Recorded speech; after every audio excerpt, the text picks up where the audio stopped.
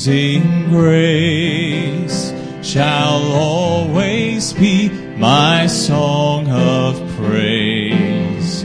For it was grace that bought my liberty. I do not know just why He came to love me so. He looked beyond my fault and saw my need. I shall forever lift mine eyes to Calvary, to view the cross where Jesus died for me. How marvelous the grace that caught my falling soul. He looked beyond my fault and saw my need. I shall forever lift my eyes to Calvary, to view the cross where Jesus died for me. How marvelous the grace that caught my falling soul. He is my rock and only righteousness.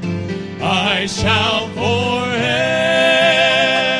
lift mine eyes to Calvary, to view the cross where Jesus died for me. How marvelous the grace that caught my falling soul. He looked beyond my fault and saw my need. I shall forever lift mine eyes to Calvary, to view the cross where Jesus died for me. How marvelous the grace that caught my falling soul. He looked beyond my fault and saw my need.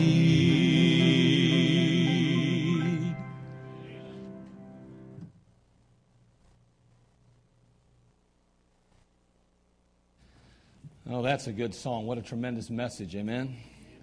Aren't you glad for the grace of God in your life? Amen. I mean, if it wasn't for that grace, none of us would be anywhere today with the Lord. Amen. So thank God for the grace of God. Well, take your Bible, turn over to the book of Philippians today. Philippians chapter 3. We're going to start there. We're going to read a couple of verses in Philippians, and then we're going to kind of kick off what a short little series that I'm going to start on Sunday mornings. And so let's take a look at the book of Philippians over these next few weeks. But Philippians chapter 3 to start with.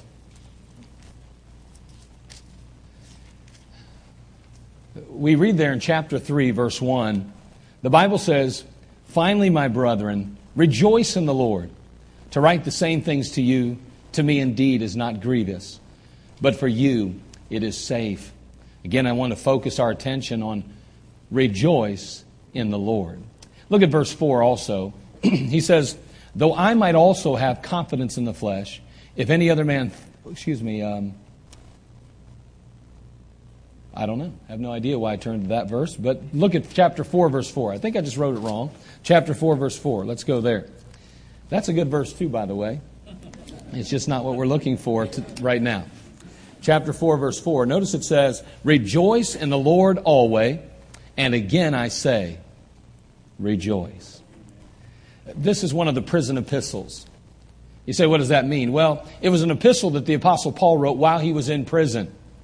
He wrote some epistles to the Ephesians, the Philippians, the Colossians. He wrote to Philemon. They were all written while he was incarcerated, while he was in prison. Matter of fact, Philippians was written to the believers in Europe, actually. And again, they had a unique relationship with the Apostle Paul, and that's evidenced by just this wonderful letter that he writes to them. Paul had visited Philippi on his second missionary journey. And you might recall that he and Barnabas had gone out on their first missionary journey to the area of Galatia. And there they had done a marvelous work with the power of the Holy Spirit. And they had seen so many people come alive to Christ. And they'd watched as churches were started. And God had blessed in that area. And tremendous success. I mean, souls and churches, and just God had done a miraculous work. Well, Paul, of course, being concerned about the believers there in Galatia, thinks to himself, well, you know, it's a very young ministry, a needy ministry, and I want to make sure that they continue to fly straight and accomplish what God has intended for them. So he chooses and decides that it's time to go back and visit those churches again. Well, he thought he would take Barnabas with him. But unfortunately, in this particular case, Barnabas had sought to take Mark, his nephew, as well. Well, earlier, when they had taken Mark with them on their first journey, Mark had turned and departed. He didn't follow through and finish with the particular mission that had been presented to him. And so Paul really said, you know what, I don't have any time for Mark. If Mark's not going to do what he says he's going to do, I'm done with Mark. So you can't take Mark with you. And Barnabas said, listen, if Mark don't go, I'm not going. And before it's over with, there is some major contention between the Apostle Paul and Barnabas. Let me tell you something. Contention has been something that has been forever in the church. It's been forever in humanity. It doesn't go away just because we're saved. The reality is that we deal with this flesh every day of our life, and we better be well aware of it. And the fact is that even amongst these great men of God, there was some contention. All because Paul said, Mark is not worthy to travel with us. Barnabas said, hey, he's my nephew. He's got to go. And you know what? They did not travel together. As a matter of fact, Barnabas ends up taking Mark with him. And Paul ends up taking Silas with him. And so they arrive there in Europe, and they meet with Lydia, who would be the first convert in Europe. Lydia is an amazing woman, obviously. She's a woman of means, and she ultimately opens her house to these men of God. And she turns her home into an operations center, if you will, for all of Europe, in a sense. And so they're meeting there. She's allowing them to house there, to stay there while they minister there in that area. Well, Paul as well is out while preaching and stuff. He delivers a little girl, a young lady actually, from demon possession. That doesn't go over too well where he's at. And as a result of that, an uprising comes about and he ends up in prison. And so you recall in Acts chapter 16 when he talks about the prison guard, who there is Paul and Silas at midnight are singing and making merry. You know, they're praising the Lord and singing praise to God. And all of a sudden the earthquake comes and it shakes the jail cell. And this particular jailer, I mean, he's scared to death. He's afraid. Why? Because the prisoners are all loose now. They all got free. God opened up the prison cells, and out come Paul and Silas. And so he's concerned. I mean, in those days, when you lost a prisoner, it was your life. And so here he is prepared to take his own life. I mean, he had said, I will guard these prisoners. I will care for these prisoners. And if I lose a prisoner, it'll be my life. Well, guess what? He meant what he said. And as a result, he's prepared to take his life. But Paul and Barnabas said, don't do it. Don't do it. And so, anyway, he does not take his life. Paul ends up preaching the gospel to him. He listens, hears, and accepts the Lord Jesus Christ. His whole family comes to the Lord Jesus Christ. And so we have this unbelievable beginning to the church here at Philippi. An amazing beginning. So here Paul and Silas now are continuing to preach. And this church at Philippi, it begins to grow. And obviously they love Paul because he was a spiritual father to them. He's the one who shared the gospel with them, first of all. He's the one that brought Jesus Christ to them. And he met the need in their life, their family, through the Lord and through the Word of God. And so now here they are. They're following him in his journeys. They're lovingly meeting his needs. They're providing for him. They're encouraging him along the way. But while Paul is in Jerusalem, he's arrested. And ultimately, the church at Philippi lose sight of him. They don't know where he went off to. They didn't have cell phones like we have today. You couldn't text or check Facebook. Hey, anybody seen Paul around? It wasn't like that in those days. So they lost track of him. And for 2 years, they had no idea where the Apostle Paul was. Well, ultimately, they find out and hear that he is in Rome and that he's in prison in Rome. So their heart goes out to Paul. Again, they love Paul, and they send their pastor, Epaphroditus, to go meet Paul there in prison in Rome. They send a gift with him, as a matter of fact. And they're trying to minister to his needs. They're trying to let him know, hey, we're in your corner. We love you. We're here for you. And while he's there, he writes this epistle to the Philippians. While Epaphroditus is there, he writes the epistle. And Epaphroditus will ultimately bring this back to the Philippians. But this particular book of Philippians is about rejoicing. It's about rejoicing. And Paul's thanking the church. He's expressing his appreciation. He's telling them how much he loves them for their faithfulness and to the Lord and their faithfulness even to him. Again, the epistle's not about correction. It's not about condemnation in the least. If anything, it's about more of concern and compassion for the people of God. And again, it's about this glorious Christian experience that we can have in Christ. And so the book of Philippians is a powerful book. Now again, throughout the book of Philippians, you'll find reason after reason after reason why believers are to rejoice. We face a number of obstacles in this life. We are, by definition, you and I are overcomers, by the way. Greater is He that is in us than he that's in the world. We are overcomers. The members of this particular church in Philippi, they were no different than you and I. They're just like you and I. They had families and they had lives and they had circumstances and situations that were taking place in their lives. They found themselves bombarded with life itself. Satan had mercilessly attacked them. He had attacked their families. The culture was hostile toward them. Sin was running rampant in their society. If it wouldn't have been for the influence of the local church, if it wouldn't have been for the encouragement of the man of God, if it wouldn't have been for the fellowship of the believers that they experienced on a regular, consistent basis, they would have surely succumbed to disappointment and discouragement. Without a doubt, they would have. Better men and women than you and I have sought to live the life, the Christian life, and still found themselves discouraged and disappointed. I think of Elijah himself, the great man of God, the prophet of God, Elijah, who after a great victory over the prophets of Baal finds himself up on a mount, depressed and discouraged. As a matter of fact, in 1 Kings 19:10, the Bible says, and he's speaking of himself, he said, I have been very jealous for the Lord God of hosts. For the children of Israel have forsaken thy covenant, thrown down thine altars, and slain thy prophets with the sword. And I, even I only, am left, and they seek my life to take it away.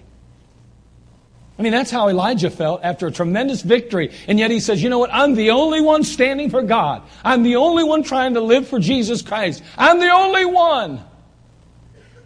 Well, the Lord responds to him in 1 Kings 19:18. He says, yet have I left me 7,000 in Israel. All the knees which have not bowed unto Baal, and every mouth which hath not kissed him. He said, listen, you're not alone, Elijah. You're not the only one trying to serve God. You're not the only one trying to live for the Lord. You're not the only one giving your best to me. No, let me tell you something. There are 7,000 others who have remained faithful, who have not bowed the knee, who have not kissed Baal and the idols. No, I'm telling you, you're not alone. Hey, but let me say this. I got to think sometimes, I wonder if it was me and Elijah who would be the stronger Christian. I think I know. And I don't think it'd be me. And if he was prone to discouragement, if he was prone to disappointment, if he was prone to being down in the dumps, then let me tell you something. I know that I'm capable and very easily able to be in the same place.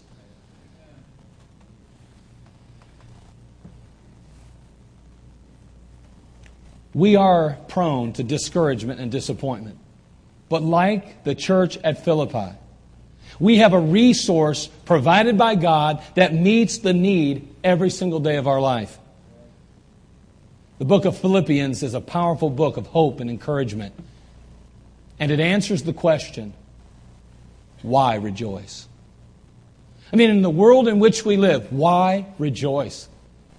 I mean, with everything politically, economically, socially that's taking place in our world, our culture, every time we turn on the television, every time we look on Facebook, every time we consider the news, we are bombarded with negativity. What is there to be happy about? What is there to rejoice about?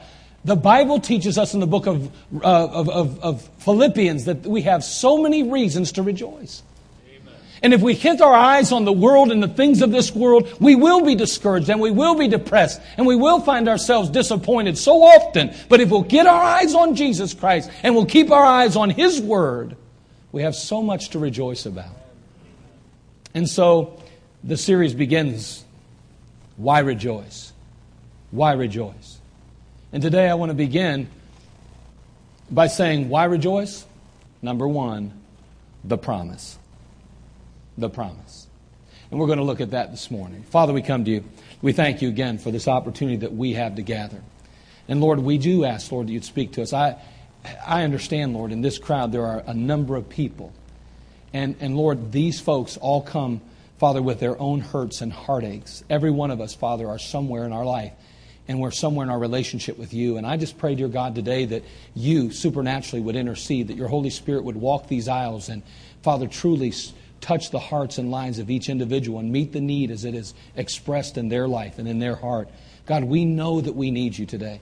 But Lord, help us to be open to your leadership, your love. And Father, may you just speak to us as we consider why we are to rejoice. Even amidst this dark, sinful, wicked world we live in, there's so much that a believer can be rejoiced about and be grateful for and thankful for. Oh God, help us to get our eyes on you and your word. And may we be encouraged today. We'll thank you for that in Christ's name.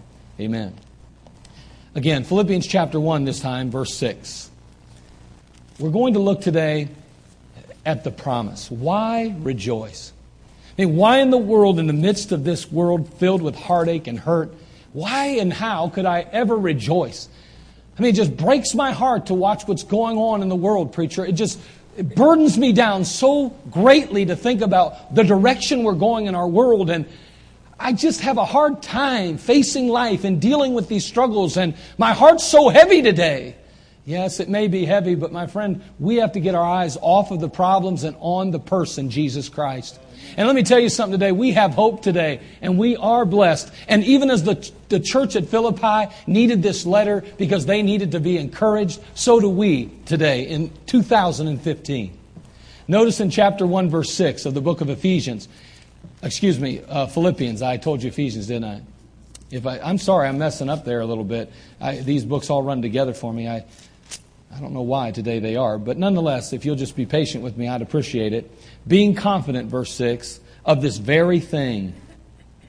Being confident of this very thing, that he which hath begun a good work in you will perform it until the day of Jesus Christ. Man, now that is a powerful verse, isn't it? That's a powerful verse. Being confident of this very thing, that he which hath begun a good work in you will perform it until the day of Jesus Christ. We see here the work commenced. It's begun. It started already. Paul's confident of that. As he looks over the Philippians, he recognizes the fact that something has happened in their life. Something supernatural. I mean, their outlook, their perspective, their view of life has changed even. I mean, when you came to Christ, I trust that something happened. If it didn't, then nothing happened. I mean, God moved into your life. God moved into your heart. He lives in you. And man, it changes our outlook and it changes our attitude and it changes our perspective. And Paul saw that and he could say with confidence, something's changed. Something is different. It's begun. It has started. Those good works that they were exhibiting now in their life were not the result, did not result in salvation. It's important to remember that always. Because they did good works, that's not why they were saved. As a matter of fact, they did good works because they were saved. Amen.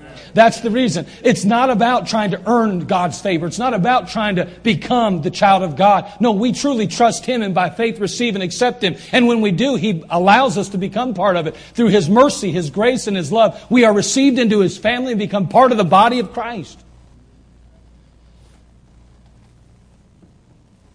But what we're to understand is that The good work of God begins in us. The very moment that the Holy Spirit of God takes up permanent residency in our life, the moment He moves in, takes occupancy of us, that work begins at that very moment. This work in Philippians 1:6, being confident of this very thing, that He which hath begun a good work in you. It began the very moment Christ moved in and took up occupancy, residency in your life. And we are immediately aware of that new life, because we have a fresh consciousness or awareness of sin now. Where before we may have been more comfortable or able to deal with sin in our life, and it was par for the course. Now as we face sin in our life, it convicts us. It drives us to our knees. It causes us to feel uncomfortable before our God and our Savior, the Lord Jesus Christ. The world is aware also of that change, aren't they? As they see the love of Christ in our life. They see our love for God, our love for God's people, our love for lost people. When they see that we, in general, have a different disposition, they say something has happened. Something has changed in that life. The work has commenced. It's begun. But also in the passage we notice, he says, and we note that the work will be completed. It doesn't just start. It doesn't just get going. It is completed. It says, notice what he says, being confident of this very thing, that He which hath begun a good work in you will perform it until the day of Jesus Christ. He's going to perform it. He will perform it until the day of Jesus Christ. God began a work in your life the moment you trusted and received Him as Lord and Savior. The moment that the Holy Spirit took up permanent residency in your life, He began that work. And the Bible says He will complete it. Now the Bible distinguishes between some different days or various days. Here in this particular passage, He says He'll perform it until the day of Jesus Christ. Well, we know in the Bible there's the times of the Gentiles. The Bible talks about that. It's commenced with, Gentile rulership in our world. The Babylonians, of course, kicking it off and all the way through till ultimately Christ rules and until ultimately Christ comes again. We have Gentile rulership, the times of the Gentiles. We also have the day of Christ. We see that day distinguished as well. And of course, that's the day when Christ Himself will come to receive His church, His bride, unto Himself, and we will forever be with the Lord. The day of Christ. Then there's also the day of the Lord. You say, well, what's the difference? Well, the word Christ and Lord are different words, and God uses it for a different reason. The day of Christ being the day that Christ returns, and we are taken up with Him. We become one with the Lord at that point, forever with Him. And here in this particular case, the day of the Lord is a day that embraces, yes, the coming of the Lord, the return in chapter 19, not the rapture of the church, not the catching away before the tribulation, but the coming of Christ at the second coming, the revelation of Jesus Christ, not the rapture, the revelation, when He's returning in chapter 19 of the book of Revelation with us, His bride, Amen, to earth, to establish His throne on earth. And let me say that the day of the Lord encompasses and engulfs that time of the tribulation on into the return of the Lord Jesus Christ. And it goes right on through that 1,000-year millennium. Now, then we have the day of God. The Bible talks about the day of God in a sense. And what he's talking about is that time after the new heaven and new earth are created. And then there'll be a time when God is all in all. He's all in all. So are the times of the Gentiles, where Gentile rule takes over, where God basically steps off the scene and says, you guys think you can do a better job running things than me? Go ahead. Man, let me tell you, make a mess of things too, don't we? So we have the day of, we have the times of the Gentiles. And then we have, like I say, the day of Christ, where we're going to be raptured out before the tribulation kicks off. And then, of course, we have the day of the Lord that incorporates that tribulation period and virtually goes all the way through, because a day is as 1,000 years to the Lord. And so it encompasses and incorporates the 1,000-year millennium as well. And then we have the day of God, where now after the millennium, we have a new heaven and a new earth, and time, in a sense, ceases in that regard, and God is all in all. So we have these different days. In Philippians chapter 1, verse 6, he's talking about the day of Christ. Again, as we note the passage, he says, being confident of this very thing, that he which hath begun a good work in you will perform it until the day of Jesus Christ. He's talking about that day of Christ then. And he's got his eye on that day, when Christ will return, when Christ will come for his church. And you and I who've been blood bought, you and I who have been received into his family, who are espoused to the Lord Jesus Christ, his bride, we are the bride.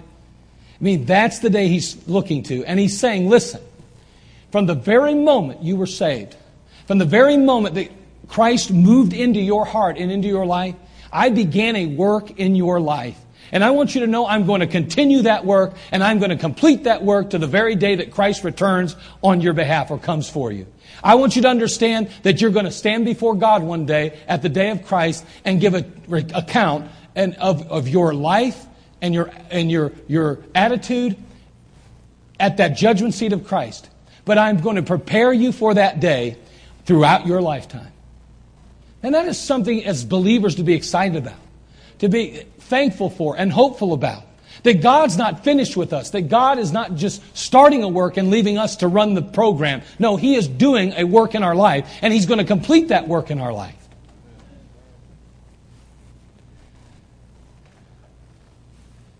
When we got saved, we had a change of ownership. In 1 Corinthians 6, 19 and 20, look there, would you?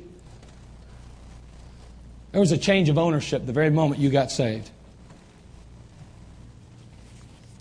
1 Corinthians chapter 6, verse 19 and 20.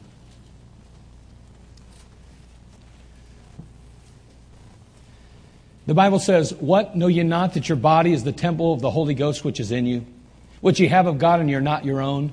For ye are bought with a price. Therefore glorify God in your body and in your spirit, which are God's." Isn't that amazing? Now listen, I mean, this passage may come as a tremendous encouragement. And then in some cases, it may not be so encouraging if we really want to do with our lives what we want to do.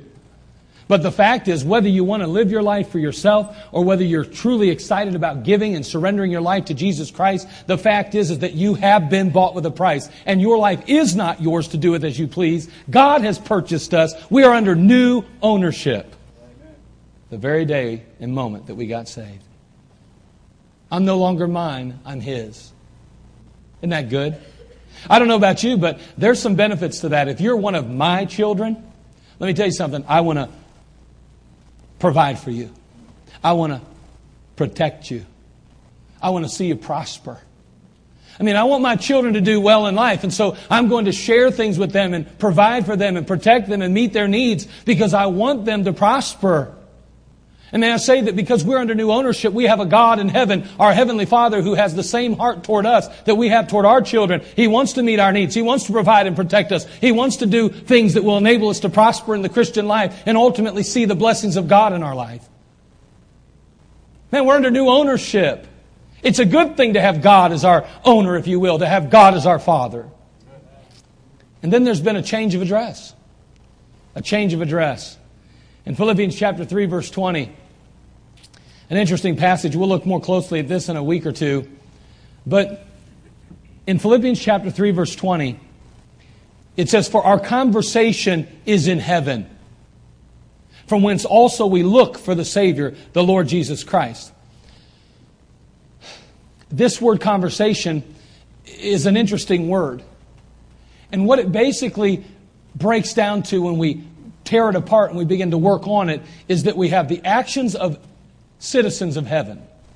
So that we're living like we're in heaven on earth. So we're citizens of heaven, and our conversation, our life, our attitude, our actions reflects our heavenly home. So basically, we're saying that our new citizenship is that of being a heavenly being. Amen. Okay, so we're really we know we're going to heaven, but now on earth, our citizenship is really that of heaven.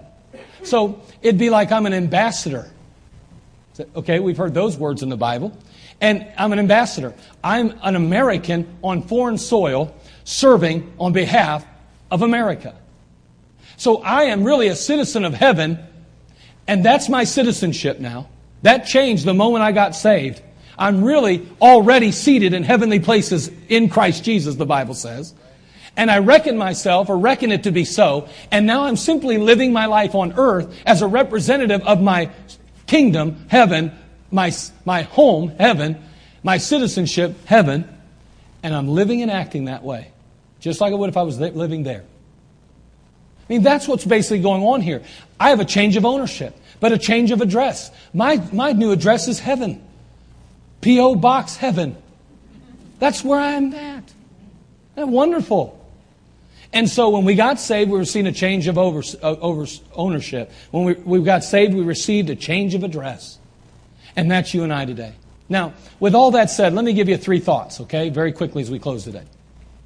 Again, God began a work in you. He began a work in me. And that work never ends in our life. You say, why does God let this happen? Or why do He let that in our life? Listen, I'm not going to lie to you today. The truth is God permits things in our life that are unpleasant. I can't lie to you. I can't tell you that you become a child of God, everything's going to be wonderful. You'll never have heartache. You'll never have disappointment. You'll never have tough times in your life. No, you're going to face some difficult times. It's not always going to be easy, but hold on. He says all things work together for good to them that love God, who are called according to His purpose. God has a purpose and a plan for your life, and He's trying to mold and make you into what He wants you to be for the purpose of bringing glory and honor to Him. And I know that doesn't sound very comforting when you're going through a difficult time. But let me just say this, that because of the difficult times, we can truly identify how good God is when we recognize the blessings in our life from it. Now, 3 thoughts. No matter what you do, if you've been saved, God is still holding you. I just want you to always remember that. No matter what you do, God is still holding you. Somebody says, really? Yeah, over in the book of John. Turn there if you would please, chapter 10. We're going to use this verse, but listen, doctrinally speaking, this really applies primarily to it's an Old Testament verse because the death of the testator hasn't taken place yet. But let me say this. When we read through the New Testament, we read that we are in Christ, in Christ, in Christ, in Christ, in Christ. Now watch this verse. This says that you're in His hand. But really, you know what the Bible's really telling us as New Testament believers? We are the hand. God would have to chop His hand off to get rid of us. Yeah. Amen. Because we're in Christ. We're not just in His hand. Now, He's holding on to us. I understand that. And I'm using these verses because they paint a nice picture. But the fact is that we are the hand, really. We're in Him. We're in Him. And if God could take someone and say, no one can pluck them out of my hand, let me tell you something. In order to get me out of Christ, He'd have to get rid of the hand. And even if He got rid of that, I'd be probably part of His arm or something. Because I'm not going anywhere. I want to be there. Now notice John chapter 10. He says, my sheep hear my voice. The Lord Jesus Christ speaking, of course. And I know them, and they follow me. And I give unto them eternal life. That eternal life, isn't that an interesting word? Eternal. That's forever, right? Let's be honest. A number of people struggle. They struggle with whether or not they're really eternally saved. Someone says, I believe I got saved. Are you eternally saved? Well, yeah. But then all of a sudden some things in their life go awry and they go, I'm not sure if I'm saved anymore. Well, were you eternally saved or not? Because eternal is forever. But notice what it says here. It goes on to say, He says, and I shall give unto them eternal life, and they shall never perish, neither shall any man pluck them out of my hand. My Father which gave them me is greater than all. No man is able to pluck them out of my Father's hand. He's saying, listen, if I've saved you, if I've secured you, then let me tell you something. There's nobody that's going to change that. No one. No one. You know what? You might make some horrible miscalculations, and you may sin against the Lord even. And listen, shall we continue in sin that grace may abound, he says in the book of Romans? He says, God forbid. God forbid. I mean, don't use this liberty that we have. Don't use this as a license for sin. Don't allow yourself, because you're saved forever, to somehow give you this peace to say, well, then I can go ahead and do whatever I want and I'm still going to heaven. Shouldn't even remotely enter the mind of a believer. That should never be part of our thinking. But let me say this. He has begun a good work in you, and He will perform it till the day of Jesus Christ. And so, you know what? If no matter what you do, I'm not going to sit up here and tell you that you could lose your salvation. You can't lose what God's given you. You can't lose what He's provided and given to you. That doesn't happen. If you've genuinely, sincerely, with all your heart meant business with God, He meant business with you, and He saved you. And He began a work, and He will continue that work and perform that work till the day of Jesus Christ. That's something to shout about, isn't it? That's something to get excited and to rejoice about. That, man, I trusted Christ, and guess what? He's still holding on. He's not letting me go. Doesn't give me a license or the liberty to sin against God, because the Bible tells us in Hebrews chapter 12 that there will be consequences for our disobedience and rebellion, because He's a loving Father. But boy, thank God that He doesn't let us go. He's still holding on. Number 2, no matter where you are,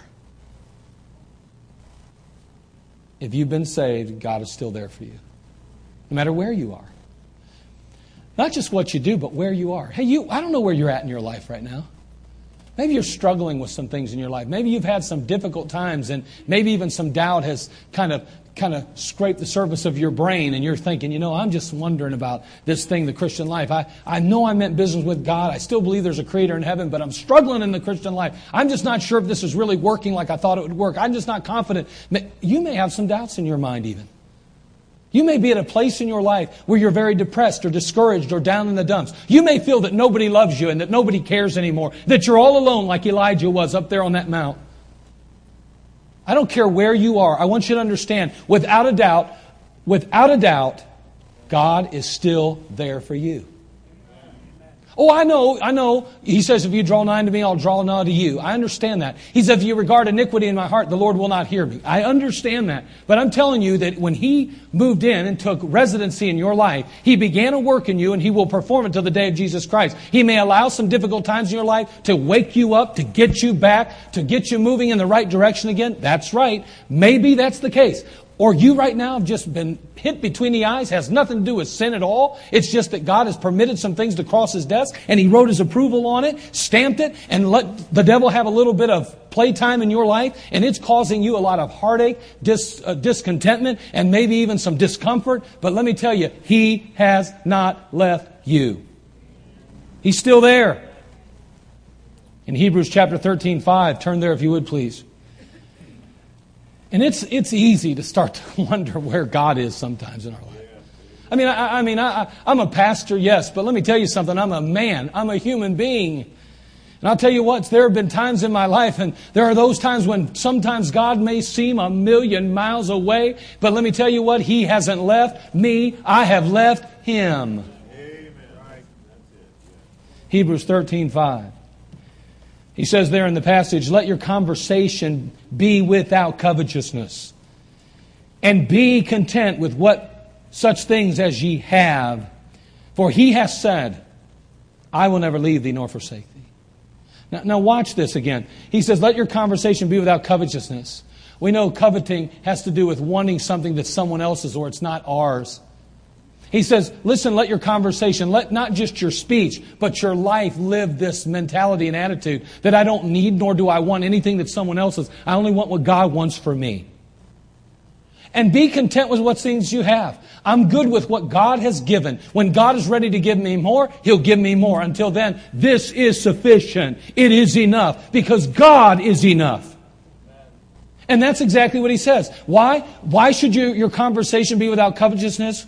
Why should you be content in such things you have? Because He will never leave thee nor forsake thee. Because He is enough. Because having Christ in your life is enough. It's more than the world can even fathom or imagine. We look at the headlines every day and we go, wow, the world is just spiraling out of control. And we can be discouraged and so disappointed. And He's saying, look unto me. Realize that I'm with you. And no matter how chaotic and how confusing Satan makes this world in which you live, I want you to know that there is contentment and there is purpose and there is peace in me. And no matter where you are in your life, whether you are in the depths of despair, whether you are in the midst of a sinful pattern of life, I want you to know that if you are my child, I began that work in you and I will continue that work till the day of Jesus Christ. I'm still there. Number 3, no matter where you are.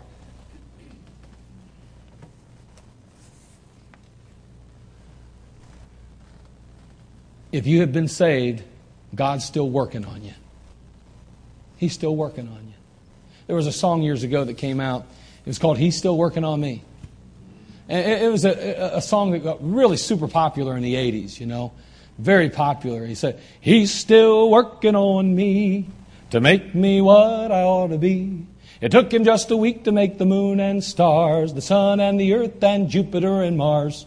How loving and faithful He must be. He's still working on me. Boom, boom, boom. Aren't you glad that He's working on you still?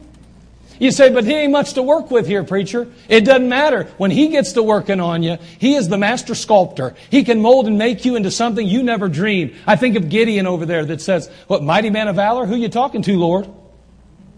I'm talking to you, Gideon. I'm a nobody. I'm a nothing, Lord. He says, that's all right. You let me worry about that because I'm somebody.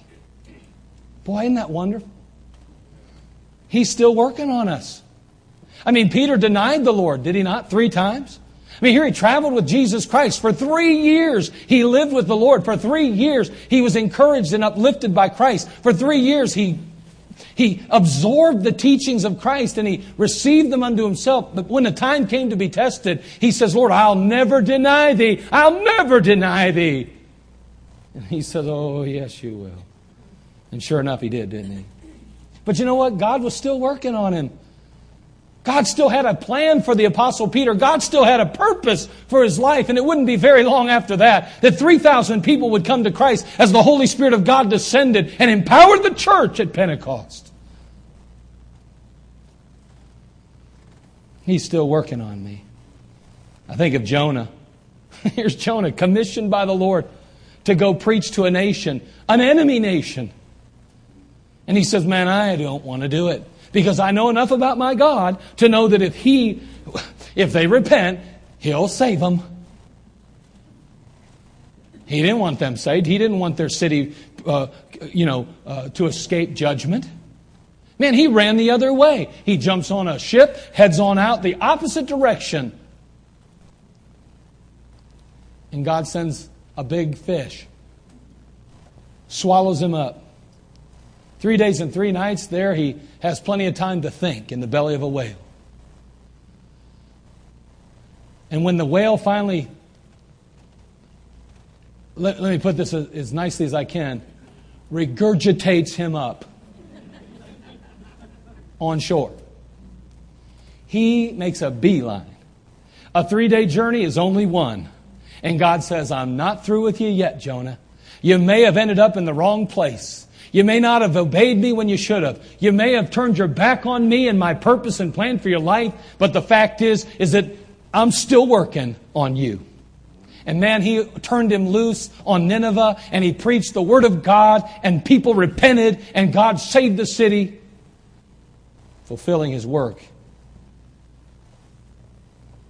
God's not through with you either. Right, amen.